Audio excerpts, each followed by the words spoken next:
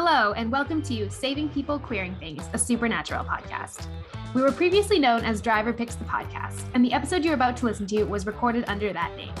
Though our name has changed as of season 3, our show hasn't changed that much. Our structure and theme-based discussions are the same, and we're so glad you're here. Now, let's get on the road.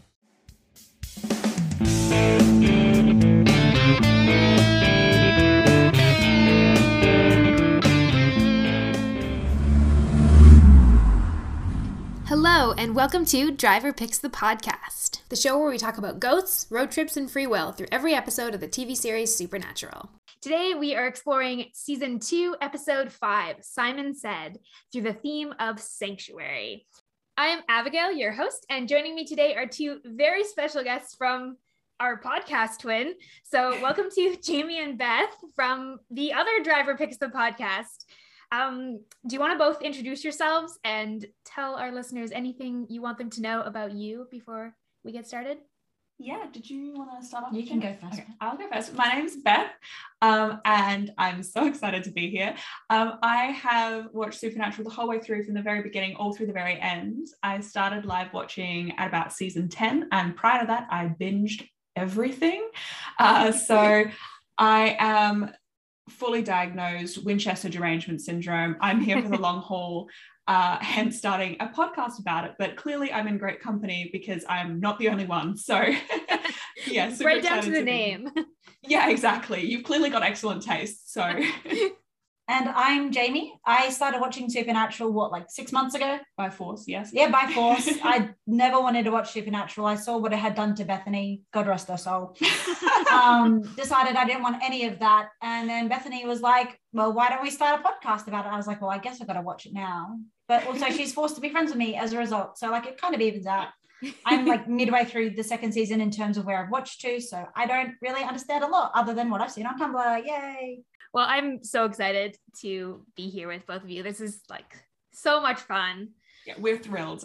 Honestly, we've both been so excited about this whole week. We've been like, oh my God, it's on Saturday. Yeah, same, honestly, same.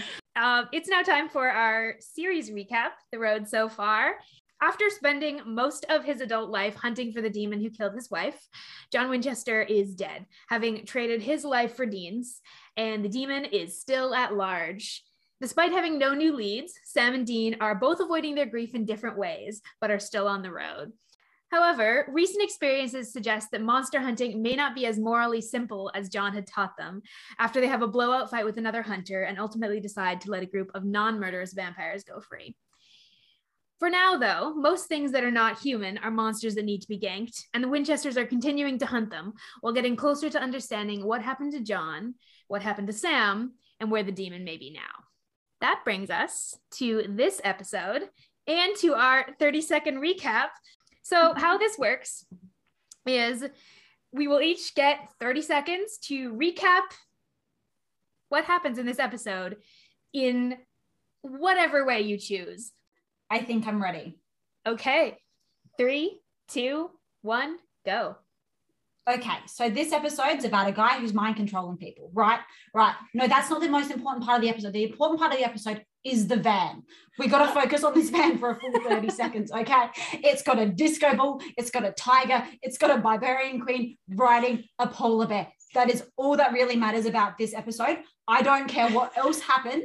It's got the van with a polar bear. And Beth pointed this out to me while we were watching the episode. It's got the license plate Obi-Wan this. It's RUOB1. RUOB1. It's just the perfect van. All vans are creepy, but this one is just, it's a van. That was my 30 seconds. That was amazing. You're welcome. That's not what I was expecting, but it was amazing. It's not what I was expecting either. I thought you were going to go off about the lighting or Sam's hair, one of the two. Which also would have worked. It's okay. There'll be space for that. There'll be time. We'll get there. Perfect. Are you ready? Yeah. Okay, 3, 2, 1, go.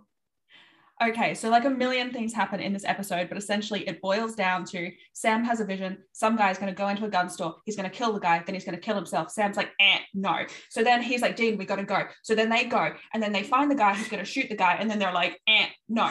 And so he doesn't shoot the guy, but he does walk in front of a bus, which is also bad. So then after that, Sam has a little moment. He's like, oh no, that was bad. I couldn't save him. And Dean's like, but you saved the other guy, so, you know, win. And then they figure out that there's this guy who's mind controlling, but he's not the actual villain. It's his evil twin. And I ran out of time. Wow, that was like that was fantastic. That was like very thorough. I'm very impressed. Yeah, can one of you get me in? 3, 2, 1, go. Okay, so like Beth said, there are these twins, and one of them is evil, and one of them is not. One of them is using their mind control powers to kill people, and one is using them to, like, you know, fuck around and have a good time. So the one that's evil is going to kill this girl, and Sam and Dean intervene, but they're off doing their own thing and stopped, and then Andy, the good twin, kills the other twin, and then Sam had a whole crisis about, what if that was me? What if I'm actually evil? What's the demon planned? Because it turns out these two were also affected by the same demon, and then they go to the Roadhouse. Perfect. I feel like between the three of us, we covered all the major points. Yeah. The van. See, but here's the thing. I just realized that we actually did miss one sort of massive point that's probably going to be significant moving forward. Oh, yeah. And that's that Sam is not vulnerable to the mind control. Yes. Oh, yeah. Yeah. Literally no one mentioned kind of important. arguably one of the like important details in this episode, and like everyone's like, nah, fuck that shit. We also like didn't really focus on the fact that it's like the demon. I like tried to shove it in yeah. at the end. I realized I had like 4 seconds left, and I was like, I better talk about how the powers come from the demon somehow. We were like, let's talk about this self-contained plot. No overarching themes here, no overarching plot. Like nothing else is happening outside of this one episode. Who needs it? But hey, guess what? It's now time for us to discuss this episode more in depth through our chosen theme. And this week, our theme is Sanctuary. Maybe we'll just start there with my first note about Sanctuary was about how Dean, at the beginning of this episode, does not want to go to the Roadhouse, does not think of it as a sanctuary or a safe place. To be fair, they haven't spent much time there, but is incredibly suspicious of other hunters, which is entirely John's doing. Like, fuck John for making Dean suspicious of every other hunter, because that's just really screwing them. That's just really screwing their lives up a lot. It's a stupid decision, and like we've talked about this a lot, and you guys I know have as well. He's not actually, like John is not actually a very good hunter. No, like, because he doesn't use the resources he has available to him, and he doesn't share them with his kids, who arguably are being put in way more fucking danger than they would be if he just gave them the information. Oh, yeah. Like, it doesn't make any sense. Make connections, like take advantage of all of the resources that you have with all of these people that know you and know who you are and know who your kids are, but your kids don't know them because it's safe. It's safer. Yeah, it's like, oh yeah, it's so much safer for these people with all this hunting experience to know all about your children, but the children to not have any idea who the fuck these people are. So then and to be bred to be sort of suspicious of everyone who's not John, so that they never ever reach out. I think it also doesn't help that John is very much, from what I can tell, like a kill first, ask questions later sort of hunter. He literally says that. So like, says that Dean's entire worldview is like, oh, well, if John found out about Sam and it wasn't Sam, if it was just another random kid who had psychic abilities, John would just murder him. Which is depressing. I'm not going to tell other hunters because they're going to be like, Dad, what? Like, they're going to be like, John, oh, yeah, I hadn't made that connection. His entire, like, framework for how hunters work is based on John. And then he's sort of transferring John's specific individual person traits onto the entire group of hunters as a whole. Which is really interesting when we think about just 2 episodes ago, Gordon, because they've really just recently interacted with a hunter who is exactly like that, like John. And even more intense than John in a lot of ways. But who, Gordon's like, no, if they're not human, I kill them. Like, doesn't matter. Yeah. And so they've had that confirmed. And what's really funny about that interaction with like Sam and Dean and Gordon is that Dean starts off in that episode really relating to Gordon and really like forming that connection with him and being like, oh, he's, you know, like finally he's this guy who like gets it and he understands me, you know. And then by the end of the episode, he realizes, oh no, that's like one sick and twisted, like, you know, worldview. And it kind of takes that experience of him seeing it like with Sam, like because Dean would have just gone in and killed all those vampires with Gordon. He wouldn't have thought about it. But it took Sam being like, no, you need to take a step back. You can't see the bigger picture. And like having that interaction between the two of them to sort of overcome this like idea that Dean had initially of Gordon. Yeah, no, that makes sense. And that's interesting when you consider this episode, because they kind of get flipped a little bit in this episode where Sam is the one that's like, I don't know, maybe we're all monsters. And Dean's like, no, that's not what makes you a monster. Like what you do makes you a monster or not a monster. Yeah. Though I will say, like, I'm further ahead in my rewatch than here. Like, I went back to rewatch this episode. But, like, for the first, like, season and a half, every time there is somebody who's even slightly misunderstood or slightly monstrous, Sam's like, oh, no, I'm evil. And, like, that's what he immediately jumps to. Yeah. Which is, like a wild sort of thing. Yeah. There's no middle ground. He never is sort of like, oh, like, maybe they're just being, like, he's always like, no, they're a murderer, so I'm a murderer. Like the show is like very heavy-handed about the like every time we have a Sam mirror, Sam must have a crisis about his own humanity, which is just happens a lot in this first season and a half, especially when we don't know, because like we're starting to know, like we know it's the demon, we know that there's more than just Sam who've been affected. We don't actually really know anything else at this point. We just know his powers. One thing that I wanted to mention was that when I first saw, like you'd let us know in advance that the theme was going to be Sanctuary. And when I first saw that, I was like, oh no, because I was trying to think back on the episode and I was like, Sanctuary, like what can I talk about that's Sanctuary? Because to me, I'd always thought of Sanctuary as like a place or like a building, and like less about it as like a metaphysical concept. So when I was like actually watching the episode, I was like, oh wait, no, this is amazing, because I was thinking about how Sanctuary doesn't necessarily have to be a physical location. It can actually be like the sanctuary, like within your own mind.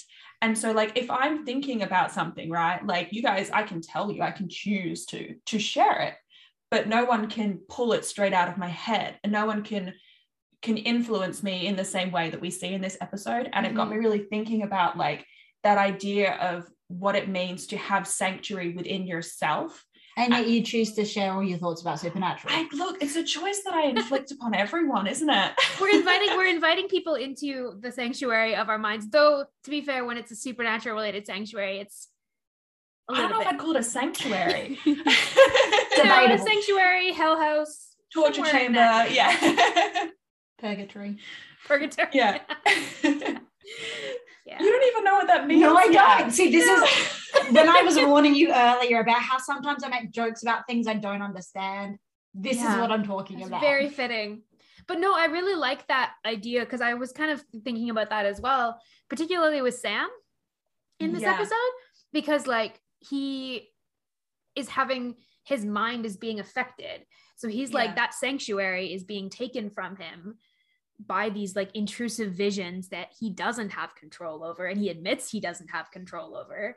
And even if they can sort of, like I said in my recap, they can save one person, they didn't save both. And then later in the episode, the woman who sets herself alight, you know, like they only had like 2 seconds notice on that one. Like it was kind of happening as Sam saw it, really. Which sort of like obviously is a bit of a bummer for them, because they don't really get a chance to do anything about it.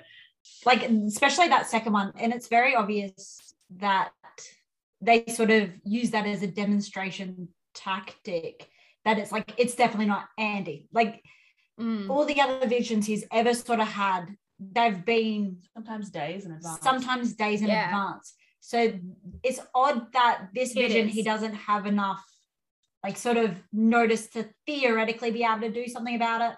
Like he doesn't always practically have enough time to be able to do something about it, but like normally he has at least like a theoretical chance in hell of being able to help somebody with his visions. So it's interesting that they decided to make this one the one sort of exception to the rule where there's no time to do it, because it's not even confirmed in the episode that it actually was a premonition. It might just be an ordinary in real time vision, or he saw it in real time, or he saw it just after it happened. Like there is no real chance at all for him to be able to do anything, because No. there's no, And we they don't see even the- establish that it was a future vision, like it Yeah. wasn't No, something it's happening in the, the future. The the fire timeline's truck goes kind of past unclear. like immediately. Yeah, Yeah. and it's which kind of implies that it was happening as he was having the vision, or like basically right on top of each other, which is an interesting, it is interesting you pointed out, because it's not happened before, which is kind of just narratively convenient, like you Yeah. said. So that, like it's Plot narratively convenience.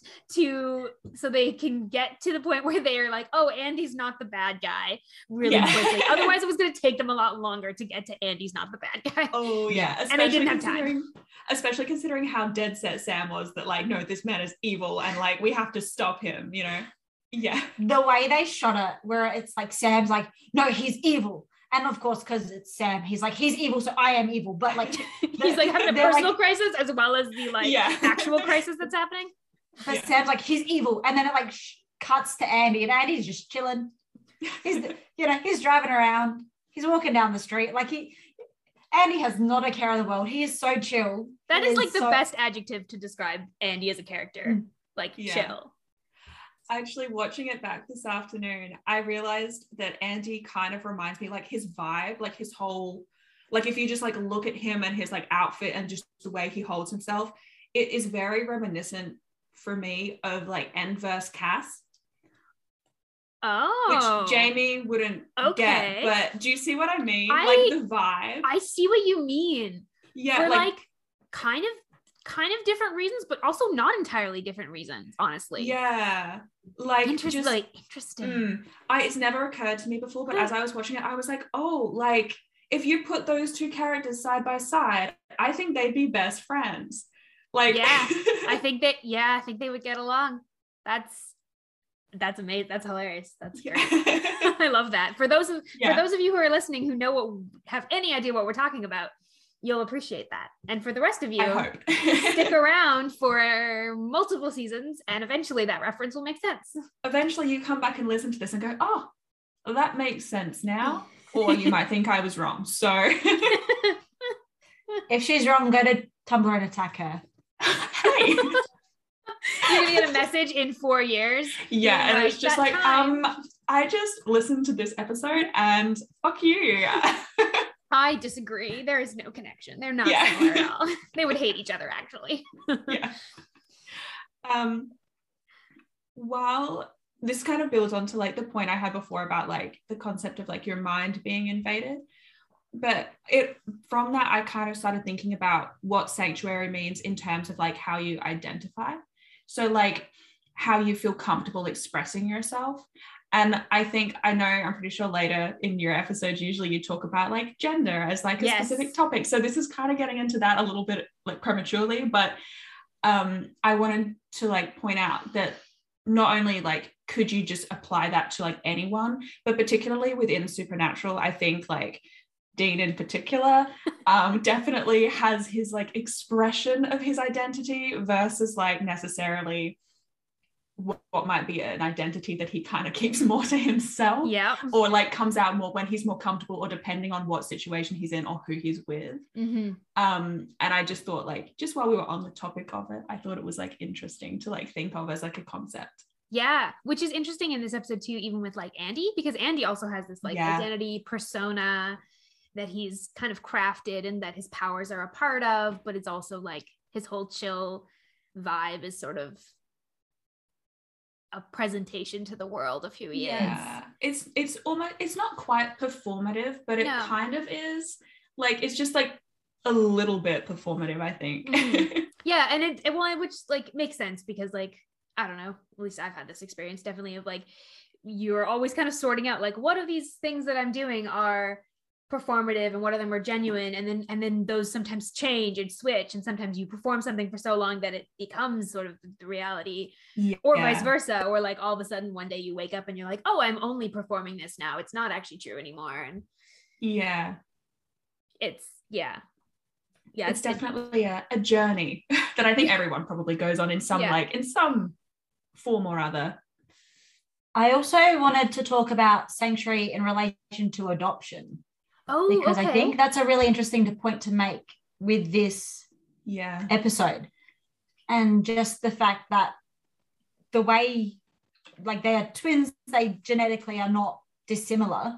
The difference between Webber and Andy and having that sanctuary of home, like it's never confirmed that Webber had like a bad childhood or anything, but the difference in terms of like a sanctuary and a base growing up can have on the person you become. Yeah. And that's also relevant in terms of like Sam and Dean, and like growing up, the only real sanctuary they had was each other in the car. Because if you try to tell me that John Winchester was a sanctuary, I would probably fist fight you in a parking lot. No, absolutely not. John Winchester, nope. I'm giving a thumbs down to John Winchester as the idea of a sanctuary. I definitely wrote notes about them being a sanctuary for each other and about the car being a sanctuary.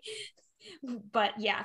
Well, and that's interesting with the other two brothers that are kind of being contrasted with Sam and Dean, because Supernatural is like sibling sets. Yeah. Contrast them with Sam and Dean every 4 episodes. Yeah. We love our parallels in this fandom so much.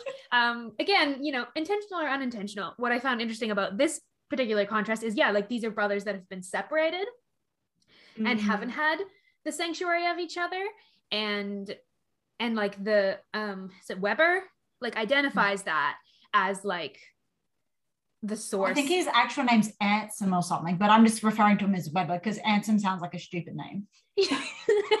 Rip to anyone if that's your name. It's not just that his name's Ansem, it's that it's Ansem Weed. It's just like a weird. Sorry, it's got a not a. Yeah, it's a strange name. It's a strange choice. Name. They made some choices there. Yeah. I don't know why they made those choices. Speaking of names, though, we watched it with the captions on, and they spell Webber with 1 B.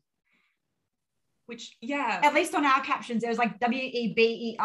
I don't remember if it was 1 B or 2 Bs with my captions, but when I say I fixate on nonsensical things, this is what I mean. They spelled it with 1 B, and I thought that was really fucking weird. Yeah, I wouldn't pronounce it that way if it was 1 B. No. I would pronounce it differently. But anyway, so in my brain, it's double B. Yeah, that's my brain as well. But with like Webber or Ansem or whatever, that dude, like he even identifies that it's the lack of like relationship with his brother that's like that's what he credits with the fact that he's decided to kill a whole bunch of people, which cool motive, still murder. Yeah.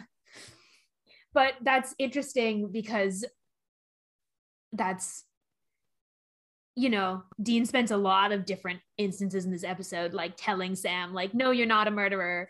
No, you're not the monster. No, you're not going to go dark side, like over and over and over. And he's telling Sam this. And you're getting that contrasted with like these brothers who don't know each other and who isn't. And like Andy, who is unable to talk his brother off the ledge. Like he's unable to. And he does end up having to he does end up killing his brother because he can't stop him from being evil, which you're getting that what is going to happen with Sam and like what happens if something with Sam and we don't know. Yeah. And it kind of ties into like a broader theme of Supernatural as well, which is the concept that family doesn't end with blood, but it also doesn't start there. Like Andy and Webber were like obviously genetically siblings, but emotionally, socially, culturally, they weren't. They were no different like to strangers on the street. Well, and they didn't know they were siblings for a long time. Yeah, and I mean Andy didn't even know they were siblings until like, a day before he killed him. So, whereas you contrast that with Sam and Dean, who like, yes, are genetically related, but like also have actually, grown up together and have that, they know each other back to front. And, Well, isn't there another Winchester brother that they don't know? I mean, I can't tell you that. Doesn't he get stuck in hell or some shit? Because then they just completely forget about him. I feel like the struggle that I have to go through. It's so difficult to move on I can't from. Tell you if you are right or wrong. You're like, that's an interesting theory, Jamie. Interesting observation you've made there. Because I'm pretty sure he's played by like Jake Abel, which like I know because I was in another fandom that he was in the movie of for so. Jamie like weirdly knows a bunch of actors from Supernatural, but from other things. Right. Because I mean, Supernatural's had 8 million actors over 15 years. Yeah. Because What everyone is hilarious. is dead. So after this, we're planning on watching Leverage. And basically there's this fun character in it. And I was like, oh, what else has he been in? Because I really like him as an actor. And he was in Supernatural. And I'm like, oh, Who I was did like, he oh, hey, play? Bethany, have you heard his name? Just you wait, because you're about to lose your mind. Jamie, I don't remember his character name. I think is it Jake? Yeah, it's Jake. Okay, so Jamie says to me, Bethany, who's Jake in Supernatural? Do you know who Jake is? Do you remember by name who Jake is in Supernatural? Because I didn't. I'm not sure. Right? Because the only name that I could think of Jake related to Supernatural is Jake Abel. Yeah, right? that's the only one I can think of too. Can you grab your phone right now and type in Jake Supernatural and look at what this character is used for? Because I could not believe I didn't realize who this was. If it helps, the actor's name is Aldous Hodge. Yeah, so just like Aldous Hodge Supernatural. Aldous? Yeah, Aldis. Speaking of strange names. Oh my I'm like, gosh. yeah, Oh my right? gosh. Like it's so important. And I It's such an completely important- forgot. That's so Yeah. important. Oh man. And very relevant. Like, very Isn't it? relevant. And Jamie's like, oh, Jake. I'm like, who the fuck is Jake? I'm thinking it must be some background character who doesn't matter. And I looked it up and I was like, oh You're yeah, like, shit, oh, no, I know this who is- that is. You're like, this is significant. Significant. You will, yeah. and you will know, Jamie. Yeah. You'll know soon You'll enough. know very so soon. It'll be fantastic. Glad Can't wait to see your I'm reaction. so glad it wasn't just me who did not know who that was, because I No. was like, who the fuck is that? No idea.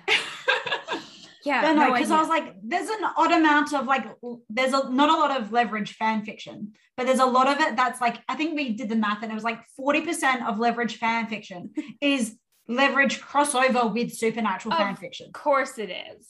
I mean, if Yeah. it's So much if of you've it. got And I kept on seeing all these fics that were tagged like, you know, we meet Jake's twin. And I'm like, we do so I'm love like, our he must be a character named Jake. Like, and there I can see, not that I know anything about Leverage, but I can see based on that the character in Supernatural, it being very ripe for the crossing over sort of fix. but Yeah. yeah, so she had no idea. And apparently they're really significant in the second season of Supernatural. Yeah. Which, you know, you're like, when did they become significant? I've seen up to the 8th. Like, I'm birthday. running out of time. Running out of time. Don't worry, it'll hit you right in the face and you'll be like, oh, okay, I get it. But yeah, sorry, I sidetracked us. Oh, Sorry. it's great. I do not remember what we were talking about, but it's good. What was I gonna say? Okay, just a short sanctuary note was Dean in the car with his burrito or whatever gas station food. When he says, one day I'd like to sit down and eat something I didn't have to microwave at a mini mart, I was like, oh boy, sanctuary reference, you know, just that idea of like Dean never had a stable home and doesn't usually voice that as like something he wants. Like he usually when we pushes back against that when Sam wants it. But yeah, go ahead. when we were watching, I'm like, well, hasn't he even been to like a restaurant? Like he thinks I think he's referring to cooking though. I think he's referring to like him being able to cook food in a place that's like, not a... And Bethany was like, oh, they don't have time for that and it'd be too expensive. I'm like, they could go to McDonald's. Also, they eat at diners all the time. So That's they do. true. Yeah. Like, because like he doesn't say like, oh, like I'd like to be able to like, you know, cook my own food properly. Or But does he he just ever goes say like, I'd anything like to sit down directly? and eat a meal sometime. It's like, Abigail makes a great point. Does he ever say anything that he means? Like directly? Oh, Or does he like sort of half say it? And you'd have to like dig at Read it to be between the like, what do you lines. really mean by this? Yeah. You And I think repressed we man. actually repression boy. We were talking about this actually a couple of episodes back when we recorded Tall Tales, and Sam's complaining about, you know, your food in the fridge that's disgusting and you've left your socks in the sink. And I was like, I couldn't believe that this was the sort of stuff that Dean was doing, because like in later seasons, like he's such a like neat freak, and like he takes such pride in like his environment. And we were actually talking about how like, I think it's because at that point it is his space that he owns. Like he's never had that before. The closest he's ever had is Baby, and we know he takes meticulous care of Baby. But he doesn't care about some place they're going to be for like 2 nights. Like who gives a shit about that? Yeah, I'll leave my socks in the sink. Who gives a shit? You know, it's different. Right, but like, don't, if you eat in Baby, you better not spill, because you know, we're not letting a dog in the car, Sam, obviously. I mean, he must not care too much about the car. He just straight up gave it away in this episode. Like when I say that I watch that scene and I'm like, don't do it every time. Even though I'm like, I know it's fine. Every time I'm just like, He watched the car drive away and he's like standing there, like looking confused. When Sam sees the car go by with Andy behind the wheel, and he's just like, the look on his face, like, what, how, like trying to like piece together in his mind how that could possibly have happened. Oh yeah, it's poetic cinema.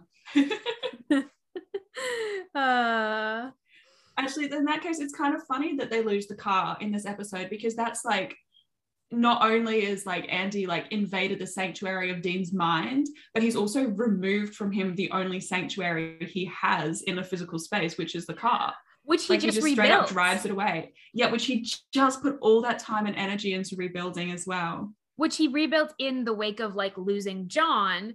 Ooh. Like, we lost you for a second there. Oh, am I back now?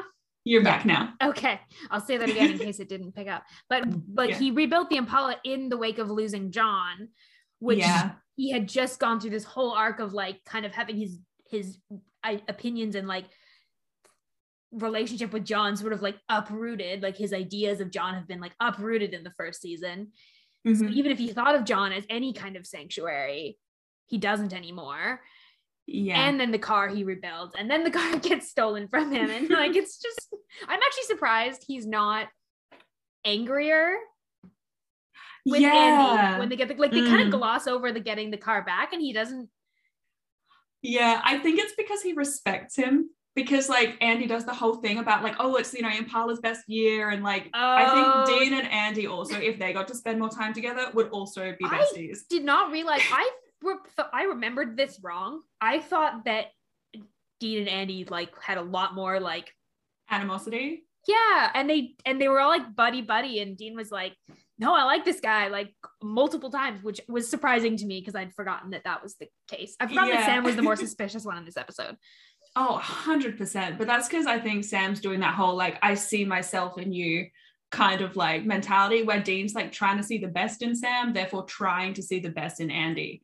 He's like, well, you know, I have to prove that you're not an evil, monstrous killer, because that way I can sort of prove to Sam that he's not an evil, monstrous killer. Right. Because again, Sam sees somebody who has the potential to be dangerous, and he's like, oh, that's me. That's me. Is dangerous. I is going to become a murderer. Oops. And then Sam's logic too in this episode is he's like, but I am a murderer. Like I kill things all the time. And you're like, Sam, let's slow down a little bit here. like Sam, I killed a mosquito literally like 2 hours ago. Am I a monster? Like, yes, they are a vital part of our ecosystem, Bethany. It's funny though, like it's almost like this episode is more related to like the disruption of Sanctuary. Yeah. You know, like it's like all of everyone's sanctuaries being invaded or like changed in some fundamental way, rather than like being able to find a safe sanctuary. Because even at the top of the episode, there is a line where Dean calls Sam a freak, and it's like Sam's sanctuary, like a lot of it is Dean now. Like since Jess died, Dean is Sam's sanctuary, and so for that safe space and that sanctuary to be suddenly hostile, by Dean's perception of Sam as a freak, completely obliterates a whole bunch of the sense and of trust that he has in his brother.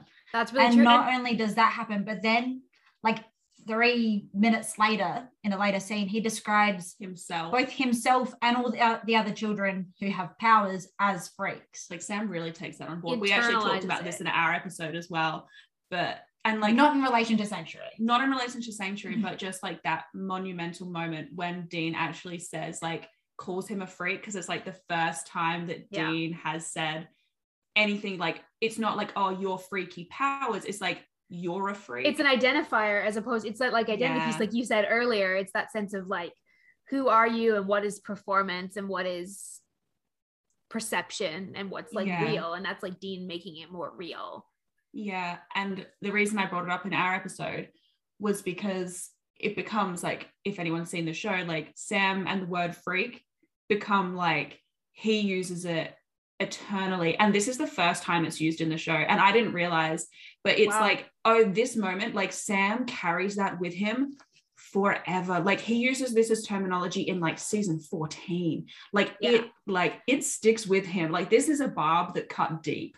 And because it was, you know, for like Dean, it was like you can tell even in that scene, like he immediately realizes not the full extent to which it's going to cause harm for Sam, but he realizes and tries to backtrack, but like immediately can't. But he can't. It's the damage is done. The damage is done, and like those words are going to be a source of the back and forth. And like this episode is a kind of a little microcosm of the conflict that they're going to continue to have around like who Sam is and what Sam can do and Sam's powers, and like how Dean perceives him based on those powers. Yeah. And how Dean is like constantly kind of going, like swinging the pendulum between like, you're a freak, you're not a monster.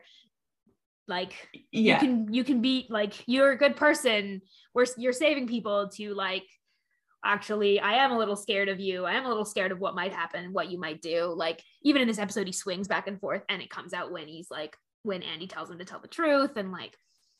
Yeah. And it's also like Sam has sanctuary in Dean in a way that Dean, I mean, this is a lot of like my opinion bleeding in, so like take it or leave it. But like, in my opinion, because Dean has more of a parental relationship over Sam, it means that there are certain things that he doesn't feel he can discuss with Sam because it would be burdening him. Whereas like Sam, because he's got more like of that child to parent relationship, like, so Sam can find more sanctuary in Dean than Dean feels comfortable finding in Sam. So the fear of Sam maybe not being okay, maybe I can't save Sam, is not something that Dean can confide in with Sam, because that would be like, he can't say that to his kid. No, why not? John did. Well, fuck John. So John doesn't count as a parental figure in this show. He barely counts as a functional adult. But that actually connects to something I was thinking about during this episode, because like Sam, because he's kind of had that model, even though it's like really fucked up that his brother is his model for a parent, even because he's had that experience of like being able to take sanctuary in someone else, he can. So even like with Ellen, like we see as soon as they start talking to Ellen, Sam like just spills, like tells it all, and like tells about his powers, and like shows this like level of trust with Ellen, like takes sanctuary in like her as a trustworthy person, really as a maternal figure too. Yeah. And Dean is like, it takes him a lot longer to get, like from the beginning of the episode, he's like, I don't want to go to the roadhouse, I don't trust other hunters. And then he's like, this is family business, we're gonna deal with it on our own. Like he doesn't, but he's not had ever in his life, other than when he was like an infant, an example of like an adult figure to take sanctuary in. So he doesn't have any experience in it. So he's not like, that's not his go-to to be like, oh, you know, adults can be helpful. We could maybe be stronger if we get support. He's like, no, like. Yeah. And it's like Jamie's point from earlier as well, where we were talking about like John teaching them like mistrust in other hunters and like, you know, not exposing them to other people. But it's this idea where like, if we're going to say that Sam has like sort of is modeling Dean's parenting, I guess, then Dean is modeling John's. So like John would not have trusted Ellen, therefore Dean is not going to trust Ellen with this information. But Sam, who like has seen like Dean growing up and is like, oh, okay, well, Dean would have been more likely to trust say Bobby, right? So Sam is like, okay, and would equate Ellen to like Bobby. I don't know if that makes sense. Like, No, I feel like I'm does. using a lot of hand gestures to explain my point, so I don't know if it's going to come across, but if that makes sense, like, you know, Sam is more modeling Dean and Dean is modeling John, but by the time it gets to Sam, it's kind of diluted, I guess. Yeah. That makes a lot of sense. I don't have anything else to Okay, say good. about that. It does make sense. And hopefully it'll make sense to people beyond us. Don't look at me. I barely watched the show, so There we go. nothing makes sense. Was there anything else related to either the theme or just things in general you wanted to be like, let's talk about? If it's lore related, we'll talk about it in a little bit. And also if it's gender related, we'll talk about it in a little bit. But anything other than that? I spotted on your notes that you have a note about how PBR is a shitty beer. Oh, yes. One thing I noticed that I didn't notice on my original watch of this episode is that basically Ash trades one PBR for 15 minutes of his time, which as an IT professional, he should be making way more money than that because a PBR is what, like $5? Yeah, something like that. That's like $20 like he should And be $5 making at least $30 can't even an be hour. that. He should value his skills. Yeah. Like this is back in like 2006, probably not even $5. Oh yeah. Yeah. Got to account for that It's inflation. probably like a $3 beer. It's like, Yeah, like I get paid more than that and I work in fast food. Like so yeah. So Ash, this is our note to you. Charge more for your services. Charge more for your If we were to do Know a your PSA value. like you do in your show, that would be the PSA. It's like if you work in IT, charge more for your services. Oh, I love that. I didn't have anything else quite as fun, but I had a couple other notes about Sanctuary, and I might just read my notes out, and then if we want to expand on them, we can. Yeah. But I had a note about the yellow-eyed demon actually is ruining the sanctuary that is the home for the people that's visited. So like the demon ruined the sanctuary that was the Winchester home and ruined the sanctuary that was the Gallagher home, you know, by coming in and disrupting it. But also that we sort of covered this, I guess, a little bit before, but the sanctuary of your own reality and your own sanity, because we see a lot in this episode, like, for example, Tracy, who is Andy's like sort of girlfriend, not really, who like her entire reality, like, I mean, to be fair, everyone in this show's kind of reality has changed, but her perception of Andy and maybe of what their relationship was, because he had never used that power on her. And I honestly think it's tragic that that relationship kind of got ruined, because she doesn't know that anymore. And she doesn't know anymore. And also, we know know as the audience that Andy never used his powers on her, but she doesn't know that. Exactly. She doesn't know that. And honestly, like in her situation, I'd probably also be like, you know what? This doesn't feel... It's not a sanctuary anymore. It can't be. It's like sometimes... How can you trust her once that sanctuary's been violated? Like the sanctuary of being able to assume that people can't control what you think or do. Yeah. And even towards the end of the episode, I made a note about there being a sanctuary found in knowledge and in a plan.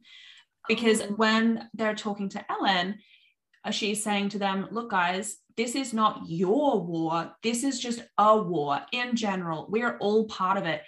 And unlike John, we need to prioritize sharing what information we have. So if you know something, you have to tell us. And it becomes this, you know, within like knowledge is power, right? Yeah. So the more knowledge that you have collectively as a group, and she makes the point, like at the moment, the other side holds all the cards. Like they have sanctuary in the fact that they're safe behind their wall of information, and these guys are kind of plodding along in their own little areas, running blind, really, just trying, they're just like trying shit and hoping it works. They're like, let's fuck around and find out. But so if they can share that knowledge, they can build their own sanctuary, their own safe space within the confines of that knowledge. Which at the moment, like everyone's just kind of doing their own shit. Yeah, which is Crossing really, their fingers, hoping for the best. and which is really like fitting then that scene happens in the roadhouse, which is like this physical representation of like a sanctuary for hunters. Yeah. And that place where they're building the and also a sanctuary that they initially refused, but now are coming to accept as a sanctuary. Yeah. It's a full circle. Mm-hmm. They're breaking the patterns that John has like tried to ingrain in them. John's being proven wrong, and they're actually like I would say thank God, but I have a feeling that has other connotations.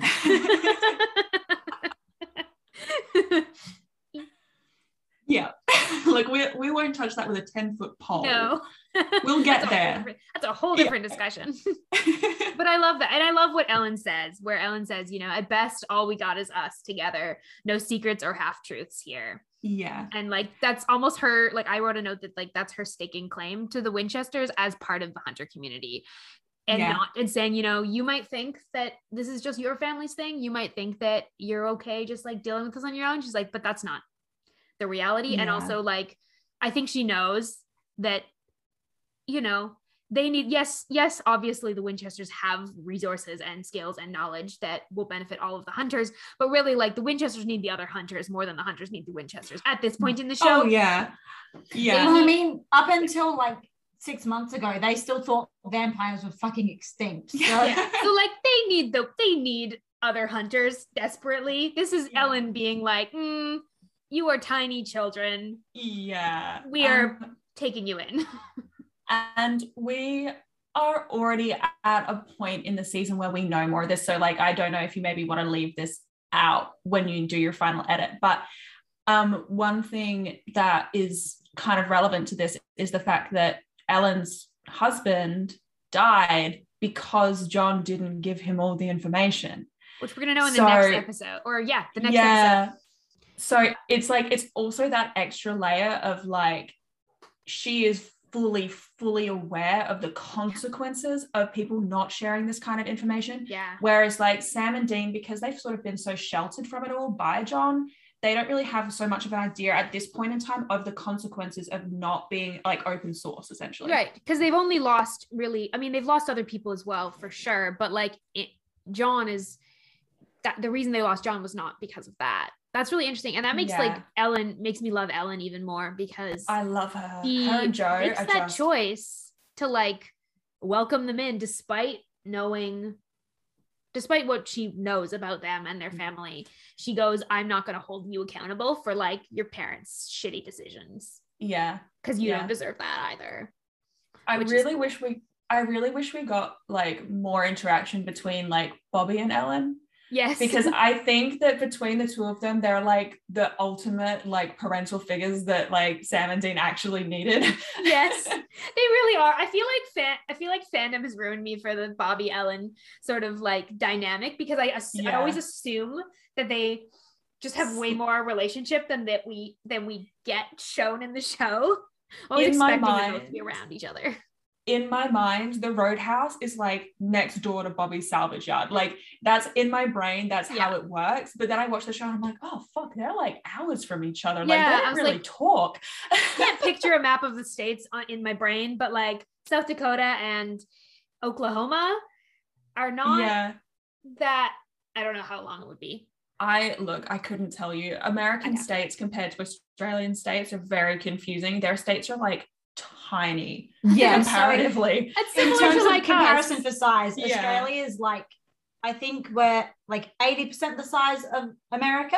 So like we're only like a little bit smaller than America. We have 6 states and territories? Yeah. They have 50 something. I think your states are a lot more similar in size, maybe a little smaller. Like I think they're a little bit smaller than ours just because proportionally. Depends on the state. But like we are like, our provinces are in Canada are very large as well. So we have 13. We have 10 provinces and 3 territories. That's it. I'm like, it's funny you run into, I don't know if you've had this, but like I've run into tourists before and they've said to us, like, we're like, oh, like, where are you going? And they're like, from America. And they're like, oh, we're driving from Perth. We're trying to get to Melbourne. And we're like, how long have you been driving? They're like, oh, like a few days. We're hoping to get there in the next couple hours. We're like, oh, buddy, no, you're like halfway. Like, how long have you got this rental car for? They're like, oh, only a week. We're like, you should turn around. Like, you will not make it back. that would be like Canada. Because yeah, they're like, oh, it's only 3 states. It's like, yeah, bro, but like our states. But like, have you looked at a map? Have you looked at how big states are? Because they're not all tiny. You can drive through a state in like a few hours pretty easily. Yeah, which is like what the next major city to us is like at least 8-hour drive. No, it's more like 12. Is it? Yeah. Oh, there you go. More like 12. Yeah. So yeah, it'd be a bit different if we were in like Melbourne or Sydney or something, because they're quite close to each other. Yeah. But where we are, like, nah, it's like, I think from here to Sydney, it's something like a 18-hour drive or some shit. Wow. Yeah. I am now looking it up because now I need to know how far apart the Roadhouse and is from.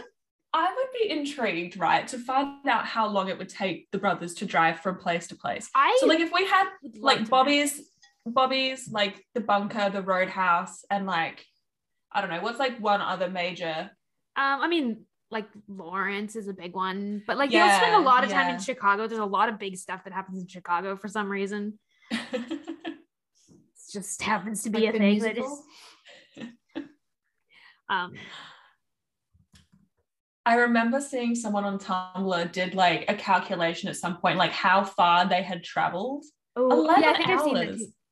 Yeah, so that's the equivalent of us driving like interstate. Yeah, so that's like it's because they're like several. But not just interstate, because you can get to the closest state in just like a couple of hours from where we live. That's crazy. Yeah, it's just the city. Yeah, but to get to the city, you have to do another like 8 hours of driving. This is driving through 4 states. Like they're like pretty like. Crazy. I mean, I'm just like this is just mapping the states, not like the specific places. But it's still telling us that like the Roadhouse. If they were closer to the border, it'd be a couple of hours shorter. But it's not like it's at least like probably 8 to 10 hours. Yeah, that's crazy. That's You can listen to Taylor Swift albums. Oh, so many.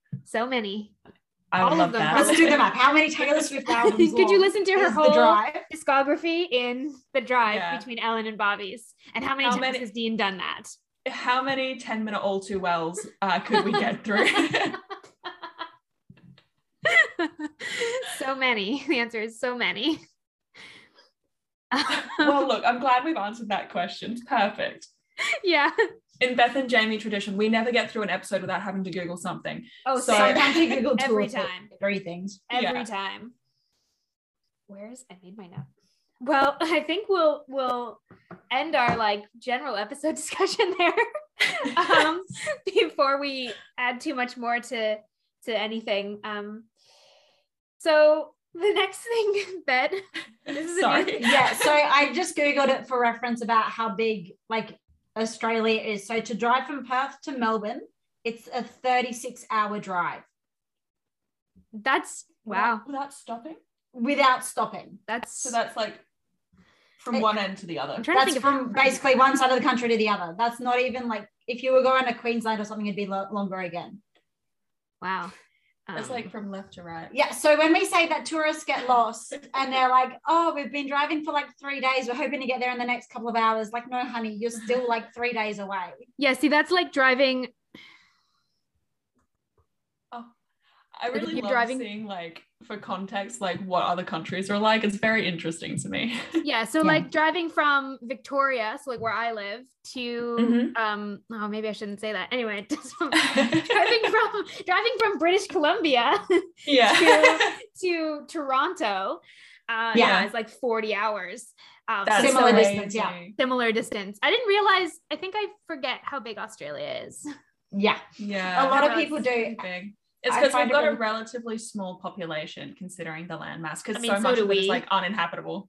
So do we, for the same reasons. We're uninhabitable for like the opposite reasons you're uninhabitable. Yeah. It's just like too fucking cold here for anyone to like live very far. Like I think like something like 80% of the population of Canada lives within 100 miles of the US border. Yeah, do you know, it's something like I think a similar statistic of our population lives like along the East Coast. Yeah. That makes I think sense. it's about 60% of our, Yeah. of our total population lives in like the outer rim. outer rim. Yeah. Just of the eastern states, none of the others. Yeah. No. Well, we're going to move from episode discussion. So the next thing we're going to do is we're going to pick a theme song for the week. This can be any genre, any type of song. I have one. If either of you have one that I suits also do have one. I don't think I took this anywhere near as seriously as you will have, but I did think of a song. I'm so happy that you thought of a song. Can you tell us what your song is? So in honor of them all gaining their powers on their 22nd birthday, it's 22 by Taylor Swift. Oh, I love that. I love that. No, I wanted like a really dark, like I really wanted like a dark acoustic version of that song. Yeah. Just matches with the tragedy of all these kids' lives. I love it. I had a song which is not so much, it's not about the song itself, it's just about the title. So I went with We Didn't Start the Fire.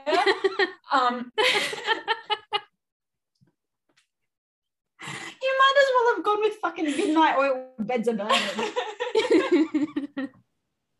Which, look, they didn't set the ball rolling, they didn't start the fire, they're just living with the consequences. So it's accurate. It actually does work. If not in tone, if in like literal words and theme, it does. I love that.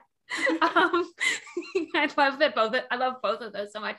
So the one song I'm gonna add is actually 22 much better fits the vibe of like Andy versus Sam though. Yeah, because Andy's like, I turned 22, I got these powers, it's fucking great. It's lit, yeah. It's true.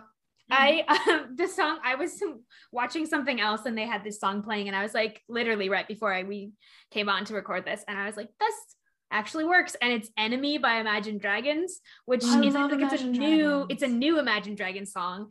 I'm gonna like look up a lyric because there was a lyric right near the beginning where I was like, ooh, it's like this song is in the new anime series called Arcane that my partner's watching and really loving. Oh, so we one watched of my like the roommates first is watching that. We watched the first like 20 minutes of it today because he really wanted to show me it. But there was just a couple lyrics where I was like, ooh, like, oh, everybody wants to be my enemy. Sam coded. Yeah, it's a very Sam song, which is why I was like, ooh, I think it works for this episode. It's just like, everyone wants to be my enemy, spare the sympathy, look out for yourself. That's like Dean in the background, like, look out for yourself, Sammy. Yeah. And Sam's like, look, it's my enemy. Look, it's my enemy. Yeah. There's just a bunch of like, the road is long, so put the pedal into the floor. The enemy's on my trail. My energy unavailable. Oh, that's so good. It hits all the Sam emotions of this episode. So I like this progression. Our soundtrack for this episode is 22 by Taylor Swift. Start the Fire and Enemy. So please, if you listen to these in a row and think of this episode, please tell us what that stirs up in you. Because that's so funny. I find really funny though is we kind of do a playlist. Yes, I'm gonna make a playlist with all the seasons. I would love that. Yeah. We kind of hit the different characters though, because my song is about Andy, your song's kind of about Dean, and hers is Sam coded. Perfect. Look at us go, covering all our bases. Yeah, I really love actually looking at one of these like quotes here, like one of the lyrics. I've been out of shape, thinking out the box. I'm an astronaut. And like Sam being like so out of the loop, like he's only really come into hunting in the last like year, and like he was like been so out of it. Like I blasted off the planet rock to cause catastrophe, and it matters more because I had it not. Like it's had I thought about wreaking havoc on an opposition, kind of shocking they wanted static with precision. Like that's like it's very apt. It's very Sam coded. It's very much like his whole process in this season of like, yeah, he's come back in now and he's got all these powers and he has no idea what's going on with them, but he's got this sense of destiny / doom and we're not sure which one. Let's go. Oh, I'm gonna listen to that before I go to bed tonight. I'm gonna be bopping away. It's gonna be great. It's great. I'm very happy with this. I'll never be a saint. No way. Oh, it's just like way too fitting. Sam. Yeah. Way too fitting. Even more than like, and I honestly chose it based on like listening to like the first 30 seconds of it in Arcane and chose it and then went like, oh wow, this really works on multiple levels. These lyrics are very... Isn't that funny how that happens sometimes? Yeah. Like you just pick something on a whim and you're like, oh shit, this works like a million times better than I thought. So fun. Accidents don't happen accidentally. So next we're going to move into our going meta segment where we're tracking lore, the Bechdel test, pop culture, all this fun stuff.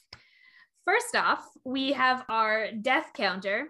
So the saga around this, Jamie, has been that I originally was like, we're just going to track significant deaths. And then one of my co-hosts was like, no, we have to talk about everyone who's died because they all matter. So I changed the segment because he bugged me about it in 4 different episodes. So I was like, fine, I'll change it.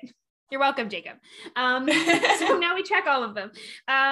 So meaningful human lives in this episode that do not survive. We have the guy at the beginning or like a kind of, because then it doesn't end up happening, so it doesn't really count. Yeah. He dies in a vision. The guy in the vision. store, He doesn't actually die. But like Dr. Jennings. Yeah. Holly. Mm-hmm. And again, the woman on the bridge is just a vision again. So. Oh, Tracy. Yeah. Tracy. Yeah. So we really only have. I think we only actually have two actual. Oh, and two on screen. Weber, of course. Oh, and Weber. Yeah. That's incredibly plot relevant. Yeah. Though, when I wouldn't put him in significant deaths because he's not significant. Actually, we would not significant really moving forward, but he's significant in this episode. Yeah, he's the main problem of this episode. Yeah, and he's significant. Directly causes the other deaths. And he's significant because, like, when we've been talking like significant deaths, like we've been talking like major characters. Like so far, we've had like Mary, Jess, and John have made this list. But I almost like there's almost a rationale for putting Weber in there because he's one of these children, special children. I think we may have also put in season 1. I'm blanking on his name. Max. Max. I think we also put Max on the major characters because of just like his significance as another one of the and the overarching plot. Yeah. So next we have the Bechdel test. Does this episode pass the Bechdel test? No. It has one female named character. It's already falling at the first obstacle. No, we have Ellen and Joe. Holly. Ellen, Joe, Holly, and Tracy are the 4. Yeah. And Ellen and Joe characters have an interaction where Ellen is like, go grab a case of beer. Yeah, it's technically not about men, but it's kind of for the service of men. Yeah. I don't like it. If it passes, it's like a, C- pass. Like technically passed, but like you're on thin fucking ice. Yeah. I feel like it's definitely the interaction they have is certainly under a minute. So I feel like to me that like I wouldn't personally class it as a pass. I don't know if it passes on technicality. But it's also not actually a conversation. True. It's like it's like two lines back and forth. One thing to her and then she walks away and goes. No, they do go back and forth. It is like there is like more than one line each. Yeah. But again, technicality. Isn't it sad that like this is the point that we're like, well, they did have more than one line. So is this representation? It's like that meme where it's like the little butterfly. It's like, oh, is this a good female character? Like. Yeah. So Supernatural, do better challenge. I feel like it's a little late now. I hate to inform you of this, but it did in fact end last year. It doesn't feel like it did. It doesn't ever end if you don't let it. It might just be that Supernatural is the most true show for that. Yeah. It might just never end. It might just continue to create more content forever. Well, Jensen's gonna do his prequel, so I said to Jamie, I was like, we're never going to run out of content because by the time we finish the initial series, the prequel will have released. We can start on that. It'll be great.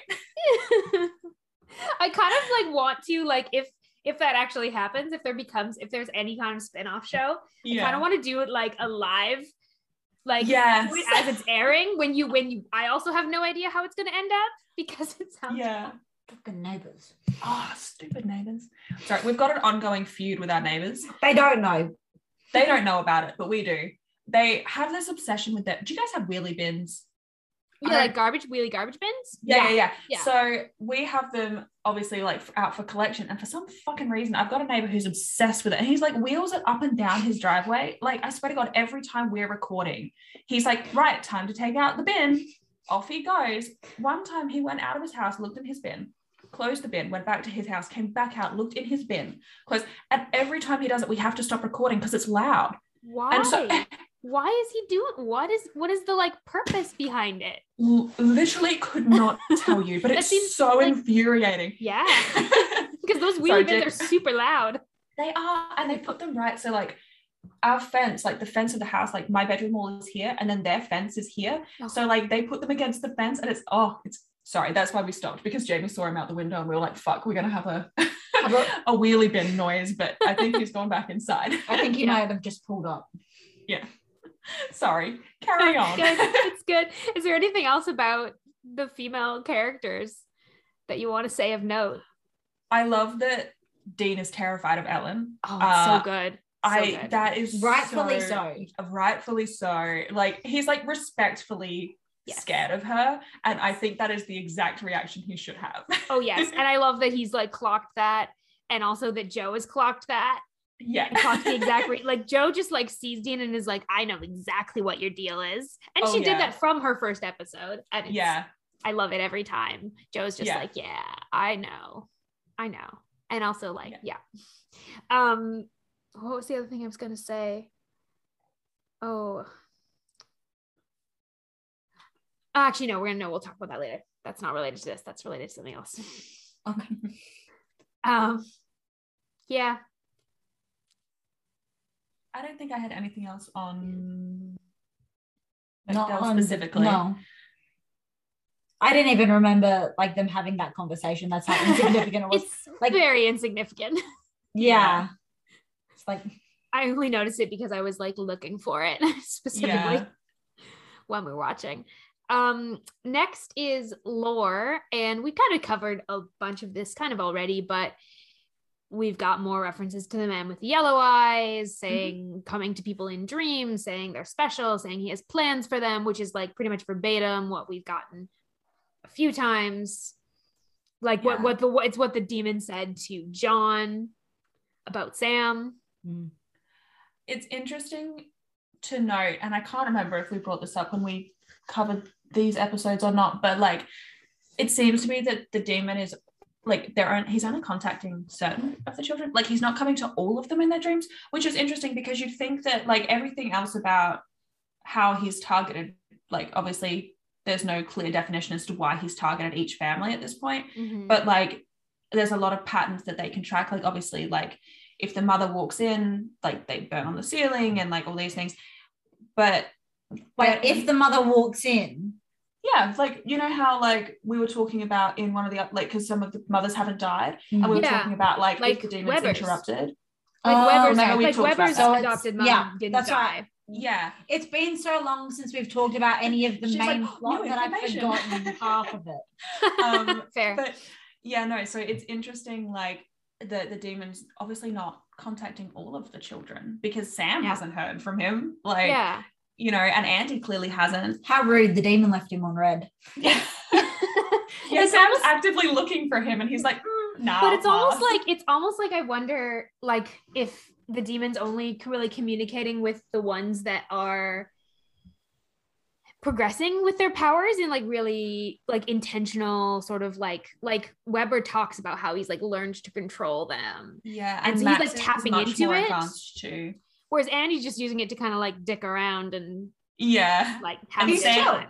We've and established Sam's got no fucking idea what's going on. No. So And Sam, if he did, he's only trying to like take out he the would use it demon. against the demon, I guess. So yeah, Maybe, I don't know. That's a theory. I yeah. don't really have I don't know, but it's interesting. It is interesting with what we know so far.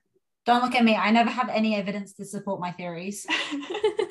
So far, every time you've brought up a theory, I've been very intrigued by it based on.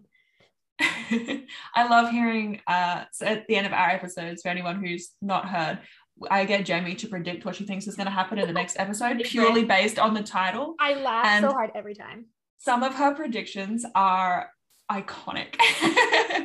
I'm really mad that Hell House prediction was wrong. Yeah, that's a really unfortunate one because it was a good prediction. I was really excited for the episode I had in my brain. Aren't we always? Yeah, that's fair. Next is locations. This story, we kind of already talked about the locations where the story takes place at the Roadhouse, and it takes place in like, I don't think they state really where Andy is. I think we kind of assume it's close to there-ish. They don't seem to spend a lot of time traveling. Sort of undefined location. It's filmed all over Delta, the city that I know pretty well. But they also film a little bit at Capilano Regional Park, which my personal connection to that is that it has a really great suspension bridge in that park called the Capilano Suspension Bridge. And at Christmas time, they I don't know if they still do, but they put out just a ton of Christmas lights and like these big white orbs that hang everywhere, and you can like walk across the suspension bridge, and it's kind of magical because it's all like lit up. Oh my god, that sounds amazing. It's amazing. I've only been like one time because it's expensive, but it's magical. Oh my god, it's now my life goal to go there. Oh, it's very, and it's like the trees. That sounds beautiful. Very Our next vacation plan, Beth? Yes. That sounds you ever make it to Canada? Yeah. Look, give us a few years to get through the pandemic that shall not be named. And also, I'm about to be broke again. Yeah, that too. Very quickly, I have to go to the bathroom. I'm so sorry. I will be back. I actually also do, so I'm going to also do that. I will return. Whoa, I'll chill here. That's fine. I'm going to like pause the recording so that I don't have a bunch to cut out. If I can find the button. Here we go. Yeah, we're back. All right. Next is pop culture. There are a lot of references in this episode. There's a Bewitched reference. There is an O.J. Simpson reference. There's a reference to a bunch of philosophers and a bunch of Star Wars. Yeah, REO Speedwagon, and so much Star Wars. So much Star Wars. Which, goes along really well with the whole like Obi-Wan Kenobi mind control thing. Yeah. It really it's, and we've seen them make Star Wars references before, and they will continue to. But I never find them less delightful. No. Honestly. Did you say the part about you said yes, you did say the part license about the plate? License plate earlier. Yeah. I was trying to remember if that was an essential part of the episode. Do you know what's so funny is I had never noticed that before. So we were watching the episode and I was like, wait a minute. And she I literally paused it and I got up and I was like, look, Jamie. And I'm there like, I'm blind, I can't see. I got up and I stood in front of the TV so I could point at it and be like, look, it says this. The things you notice after so many rewatches, right? Yeah, never noticed before. I don't think I've noticed at this point you would think that I know everything there is to know, but look, I'm still learning. Amazing. And last in our Going Meta, we have our gaydar section, which is really just sexuality and gender connections. And I have not a lot to say on this, except, so you're going to hear in the episode, I'm going to try that again.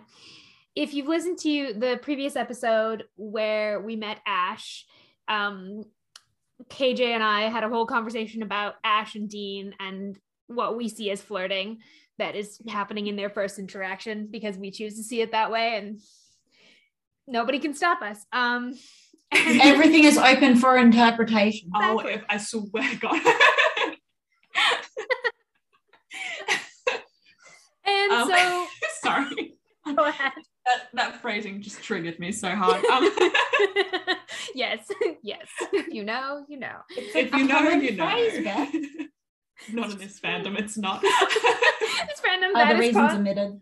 Probably one of the most. Yeah, that's probably one of the things. You just that goes in that's on bingo sheets. That's on. Yeah, exactly. for cons, for, I don't know, no reason. Normal fandom stuff. But anyway, on that note, we have another interaction between Dean and Ash this episode, where Dean uses that nickname that Ash has given himself on his door, and I just found it funny. I love it. I love that Ash's immediate response to them needing his help is like, oh, better put my pants on then. I love him so much. He's such a great character. He is such a great character. Every time he's on screen, I just want him to be on screen more because he cracks me up. Yeah, no, same. And I love he's quite an interesting character to put in contrast to Ellen and Jo, because they're quite relatively down to earth serious characters, and he's just kind of there for the shits and giggles, Yep. Yep. I would like to continue my campaign of let Ash say fuck 2K21 though. Oh yes, because it just feels seems like he deserves to be able to swear. It seems that it's weird that he doesn't. It feels like it's a missing part of his dialogue.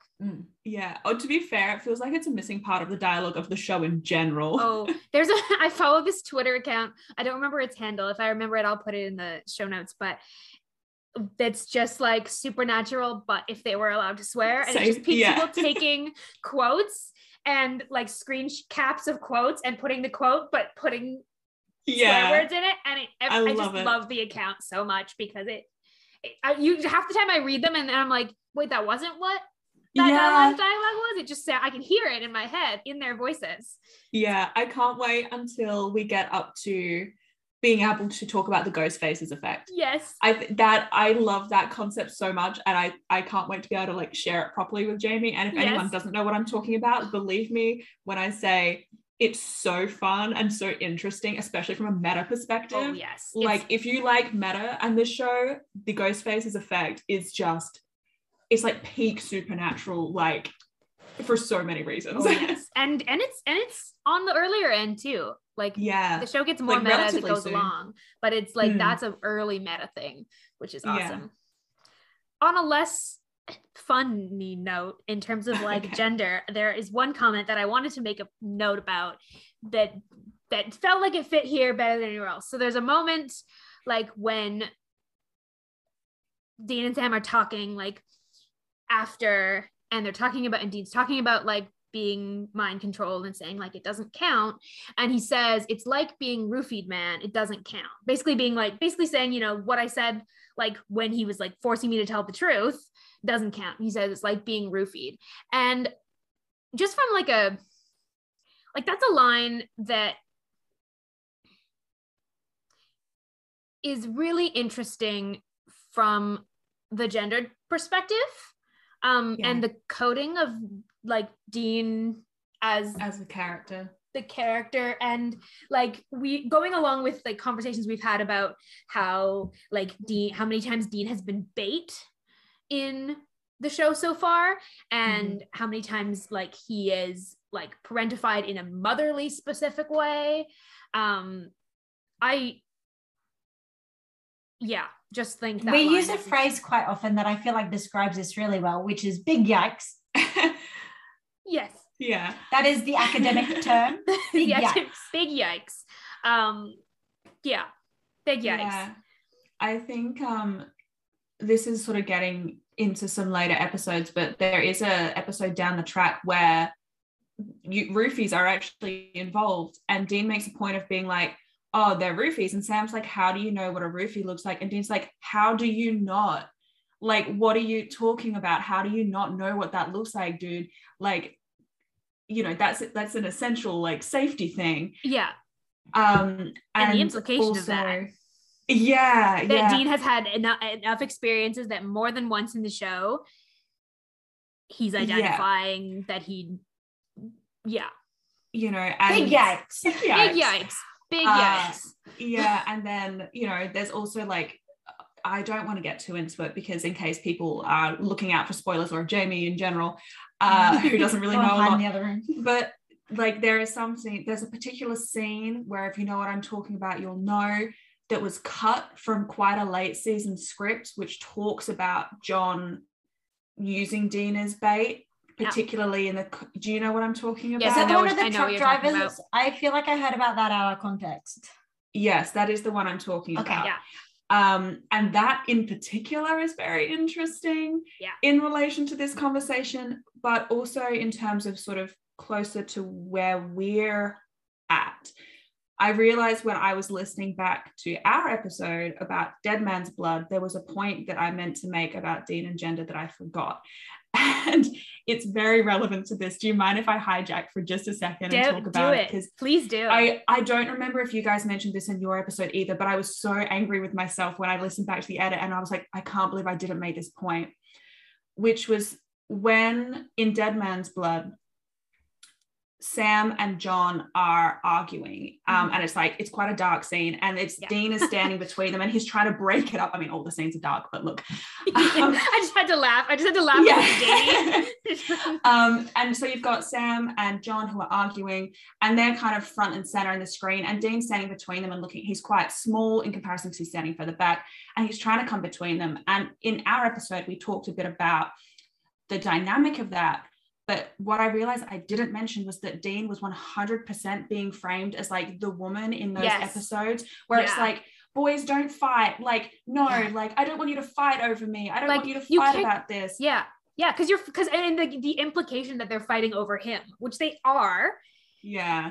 Though they don't directly say it in that episode. Indirectly. And they also use the visual shorthand that a lot of TV shows and movies use to, highlight, how weak and powerless the woman is as she tries to split up the big, strong men. They use the same framing techniques that are really common in those sort of scenes. And it's right hitting them on the chest. Like even that, like, that's true. Chest, it's such a like stereotype trope that is used with women breaking up men's fights all the time. And then with the woman then choosing which one to go with and like which one to like he grabs Sam and moves Sam and goes like and like he's like, okay, you're my Sam. Man in this context. I'm gonna remove you because like it's that stupid thing of like, as a woman, you become responsible for the male like that you're representing, I guess.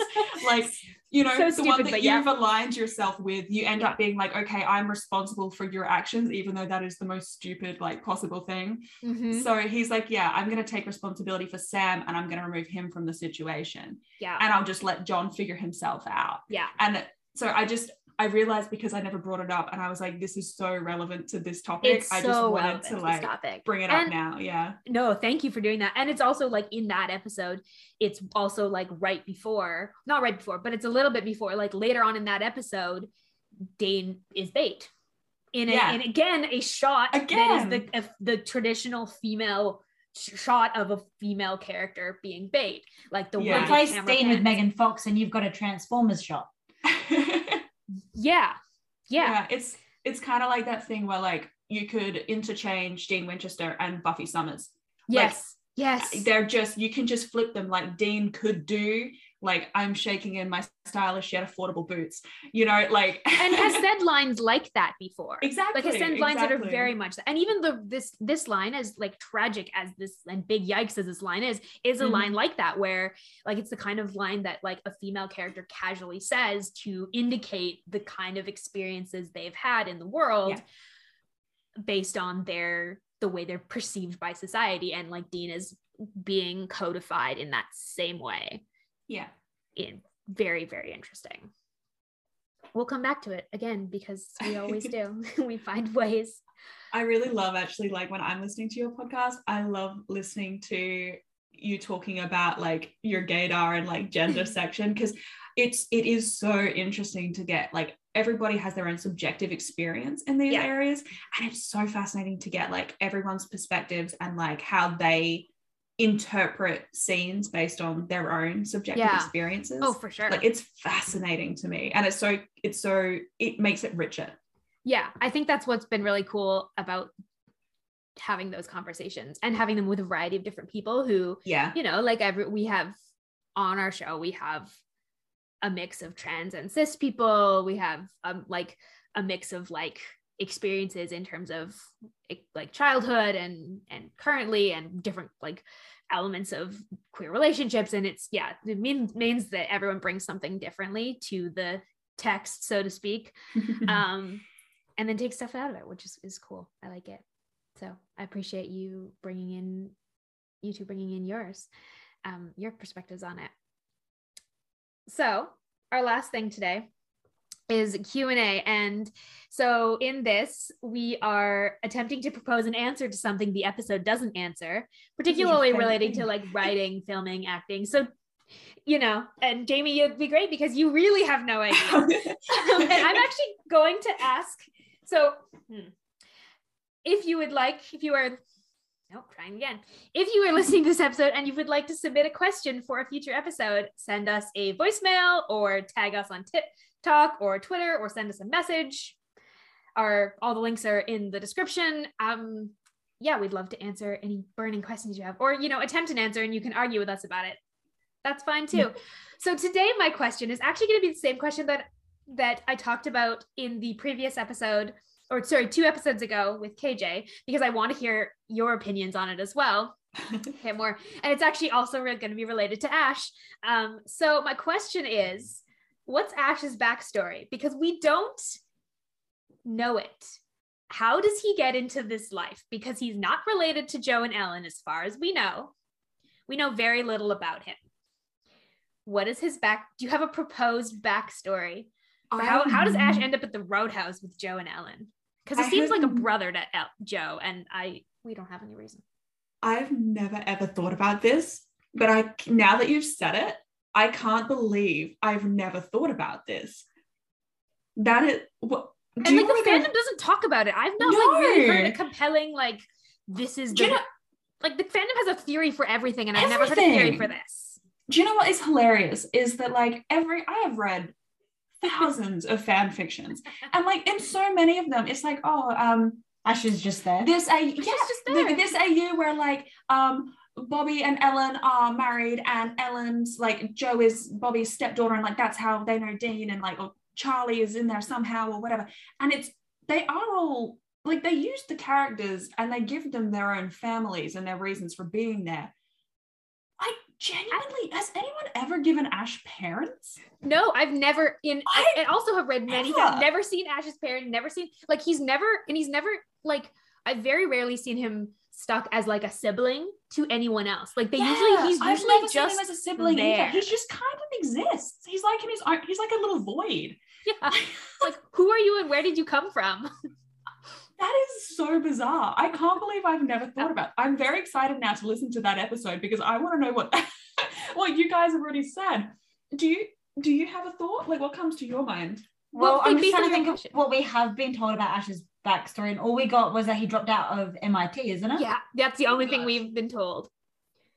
And that he's a genius. That's what Joe said. He's a genius. He said he's dropped out of MIT. He likes crappy beer. He has a mullet.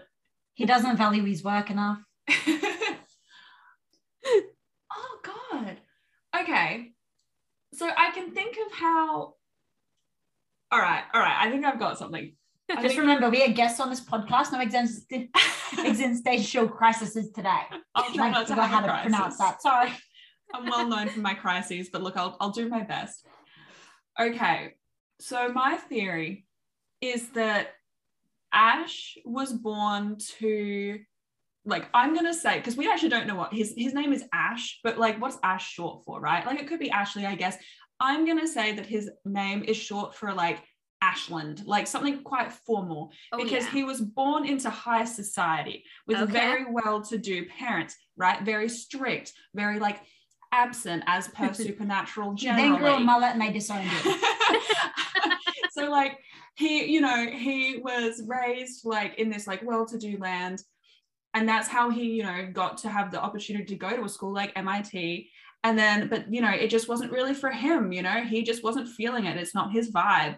And so when he like went off to school, he was like, oh, actually, I don't really want to do that. And so he dropped out of MIT. And I reckon somehow the black market is involved, because we know how hunters need their various random ingredients.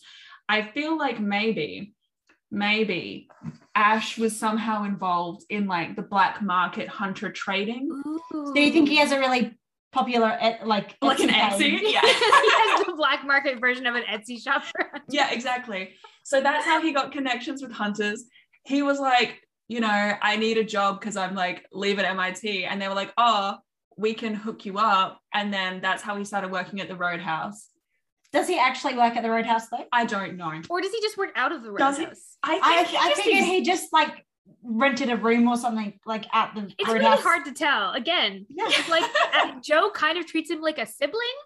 So you kind of get the impression that he lives there. I've seen a post floating around Tumblr about how Supernatural spent a lot of time building a world, but then kind of forgot to build a world. Like, and this just seems like one of these holes. Yeah, it's just like a very big hole. Yeah, I think I actually reblogged this onto our Tumblr, or at least it's on our queue. So if you're interested, you can go back and find it. But I'm pretty sure the post was something along the lines of like, Supernatural is kind of like one of those video games where like, if anything is like out of the zone of like the playable character, it's just like frozen in time and doesn't do anything. Like it hasn't loaded in yet. It's like we don't get close enough to Ash to populate his backstory. Right. Like, we don't even get a fucking last name for him. Exactly. He does not exist except when they need something in the episodes he's in. Exactly. Yeah. I love that theory. I love it. Did you have a theory, Jamie? I mean, I have lots of theories. I don't know how you cannot be wrong. You cannot be wrong. We literally know nothing impossible. more than we know now. I don't think we know anything else substantial about him ever. Mm-mm. Okay, so I feel like for the sake of balance, I've got to go to the opposite of Beth. Yeah, okay, yeah. He was dirt poor, raised a foster kid, managed to pull himself together enough to like get into MIT. He's mirroring Sam now. He's getting a full ride scholarship. Okay. Yeah. Okay. We know how much they like their mirrors and parallels. It's true. Boy. I'm liking this. Tech boy at MIT. Yeah. That's his new email address. And then something happened where he was confronted with the supernatural, which tanked his grades, made him lose his full ride scholarship to MIT. I'm going tragic with this backstory. Okay. Yeah. You know, he lost his scholarship to MIT. He sort of was then just searching for a cheap place to live and work so that he wouldn't be broke and destitute on the street. He'd come across the Roadhouse. He met Joe and Ellen. They had solutions and they had answers for his questions. And from there, they worked out that his skills that he developed at MIT before he got kicked out were actually really useful in that. And that's when he sort of stepped into the role of Dr. Badass, who acquires things and does research for other hunters and gets paid not enough to do it. He gets paid in shitty beer. Yeah. Do you know, I think, does Ash tell us why he left MIT? I feel like he does. Like maybe did he get kicked out for fighting? I'm gonna look it up because I'm pulling it up on a wiki. He thrown out for fighting. Hey, there you go. And it says, this wiki says he arrived at the Roadhouse in March of 2001, but I don't. Based on what? There's a citation, so I'm going to pull up the citation. I don't see. Okay, this citation is not. Oh, Joe's journal. So it's like a semi-canon. So that's up for interpretation. There's a few things they note.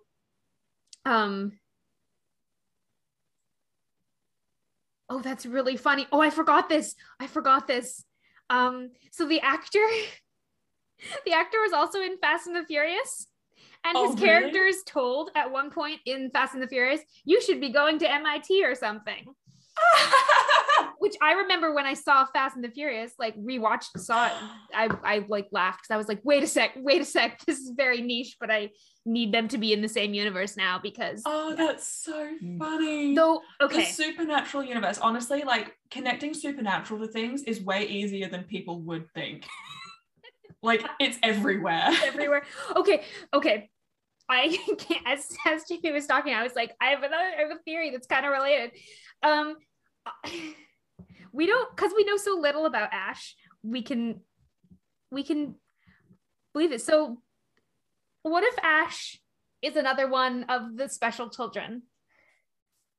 What if Ash is connected to all of this because he has this like genius level like intelligence, which like maybe is just him being intelligent. I think they call it technopathy if it's like specifically technology related like sort of Ingenuity. like Right. ingenuity and telekinesis and being able to.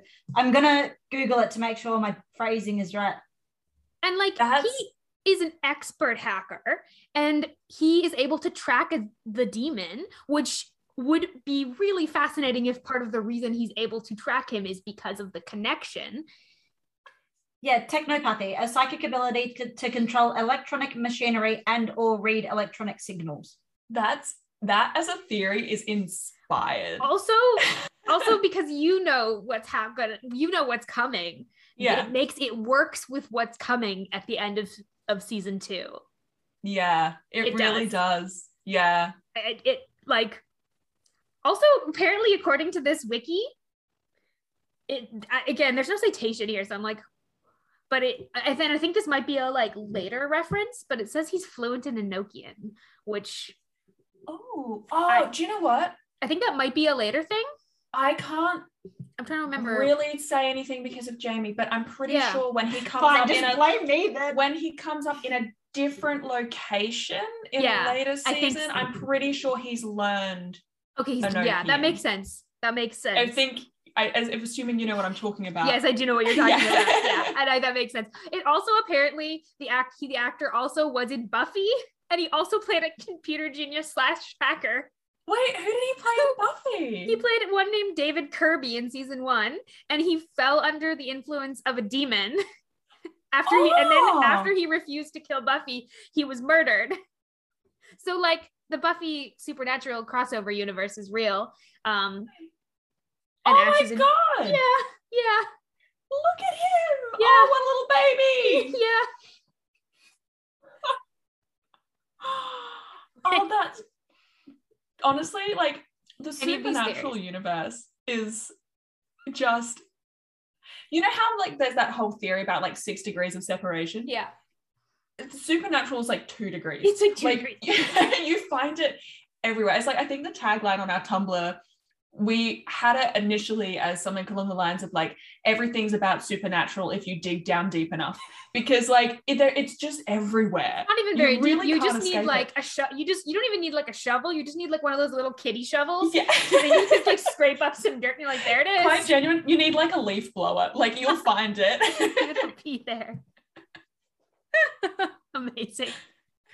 Well, finally today we have our fic rec of the week, and I tried to find a good fic with Ash at the center, but again, this fandom has severely neglected him as a character, and I couldn't find anything when I was looking. So I'm going to recommend a fic from many years ago that actually isn't even like the writer has like, their stuff has all disappeared, but I found an archive of it because it was a fic that I like loved years and years ago. Mm-hmm. It's not related to this episode at all, but here we are. It's called No Line on the Horizon. But it is a like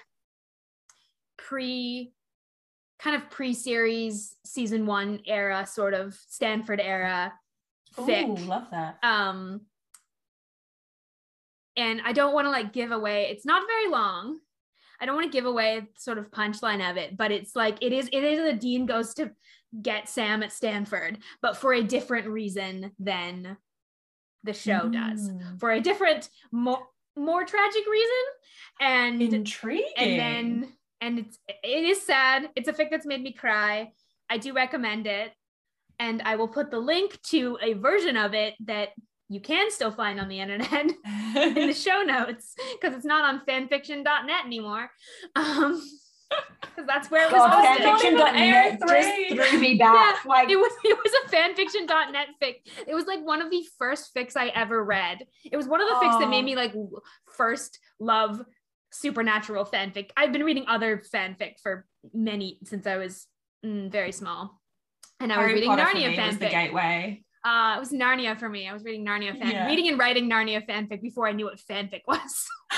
See, because I was Percy Jackson. Oh, nice. Again, we've got the classics here. Between the three of us, look at us go. We're really completing the trifecta.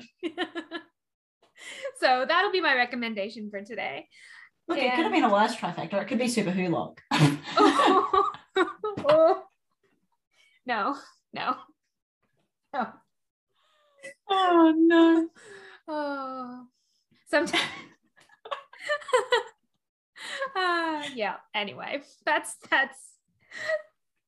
is the end. Got it again. On that note, let's wrap this up before we get anywhere worse. Yeah. Yes, there we go. You've segued me perfectly into it. That is going to be the end of our show. You can subscribe to Driver Picks the Podcast, our version, wherever you get your podcasts. And you can subscribe to the other Driver Picks the Podcast with Jamie and Beth, also wherever you get your podcasts. You could just subscribe to both of them. Honestly, we both make great things. And you can come talk to us on social media or submit a question for future episode.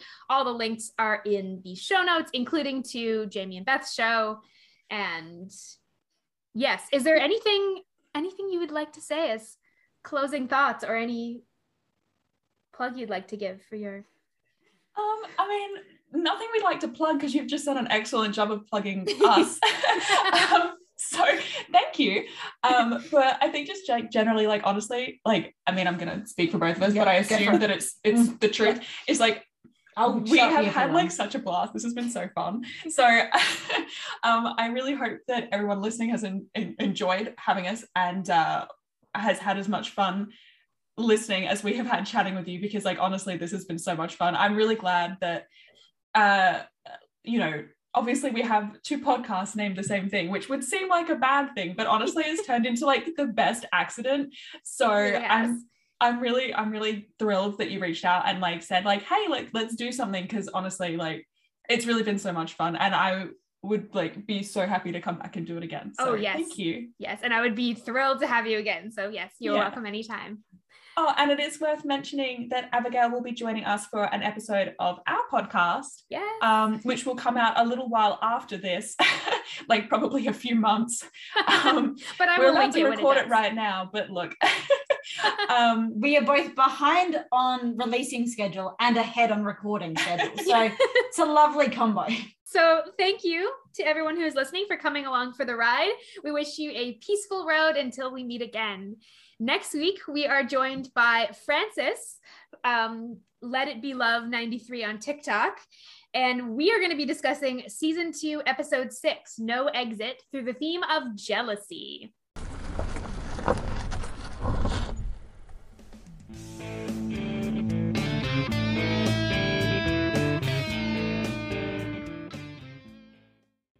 A note to our listeners.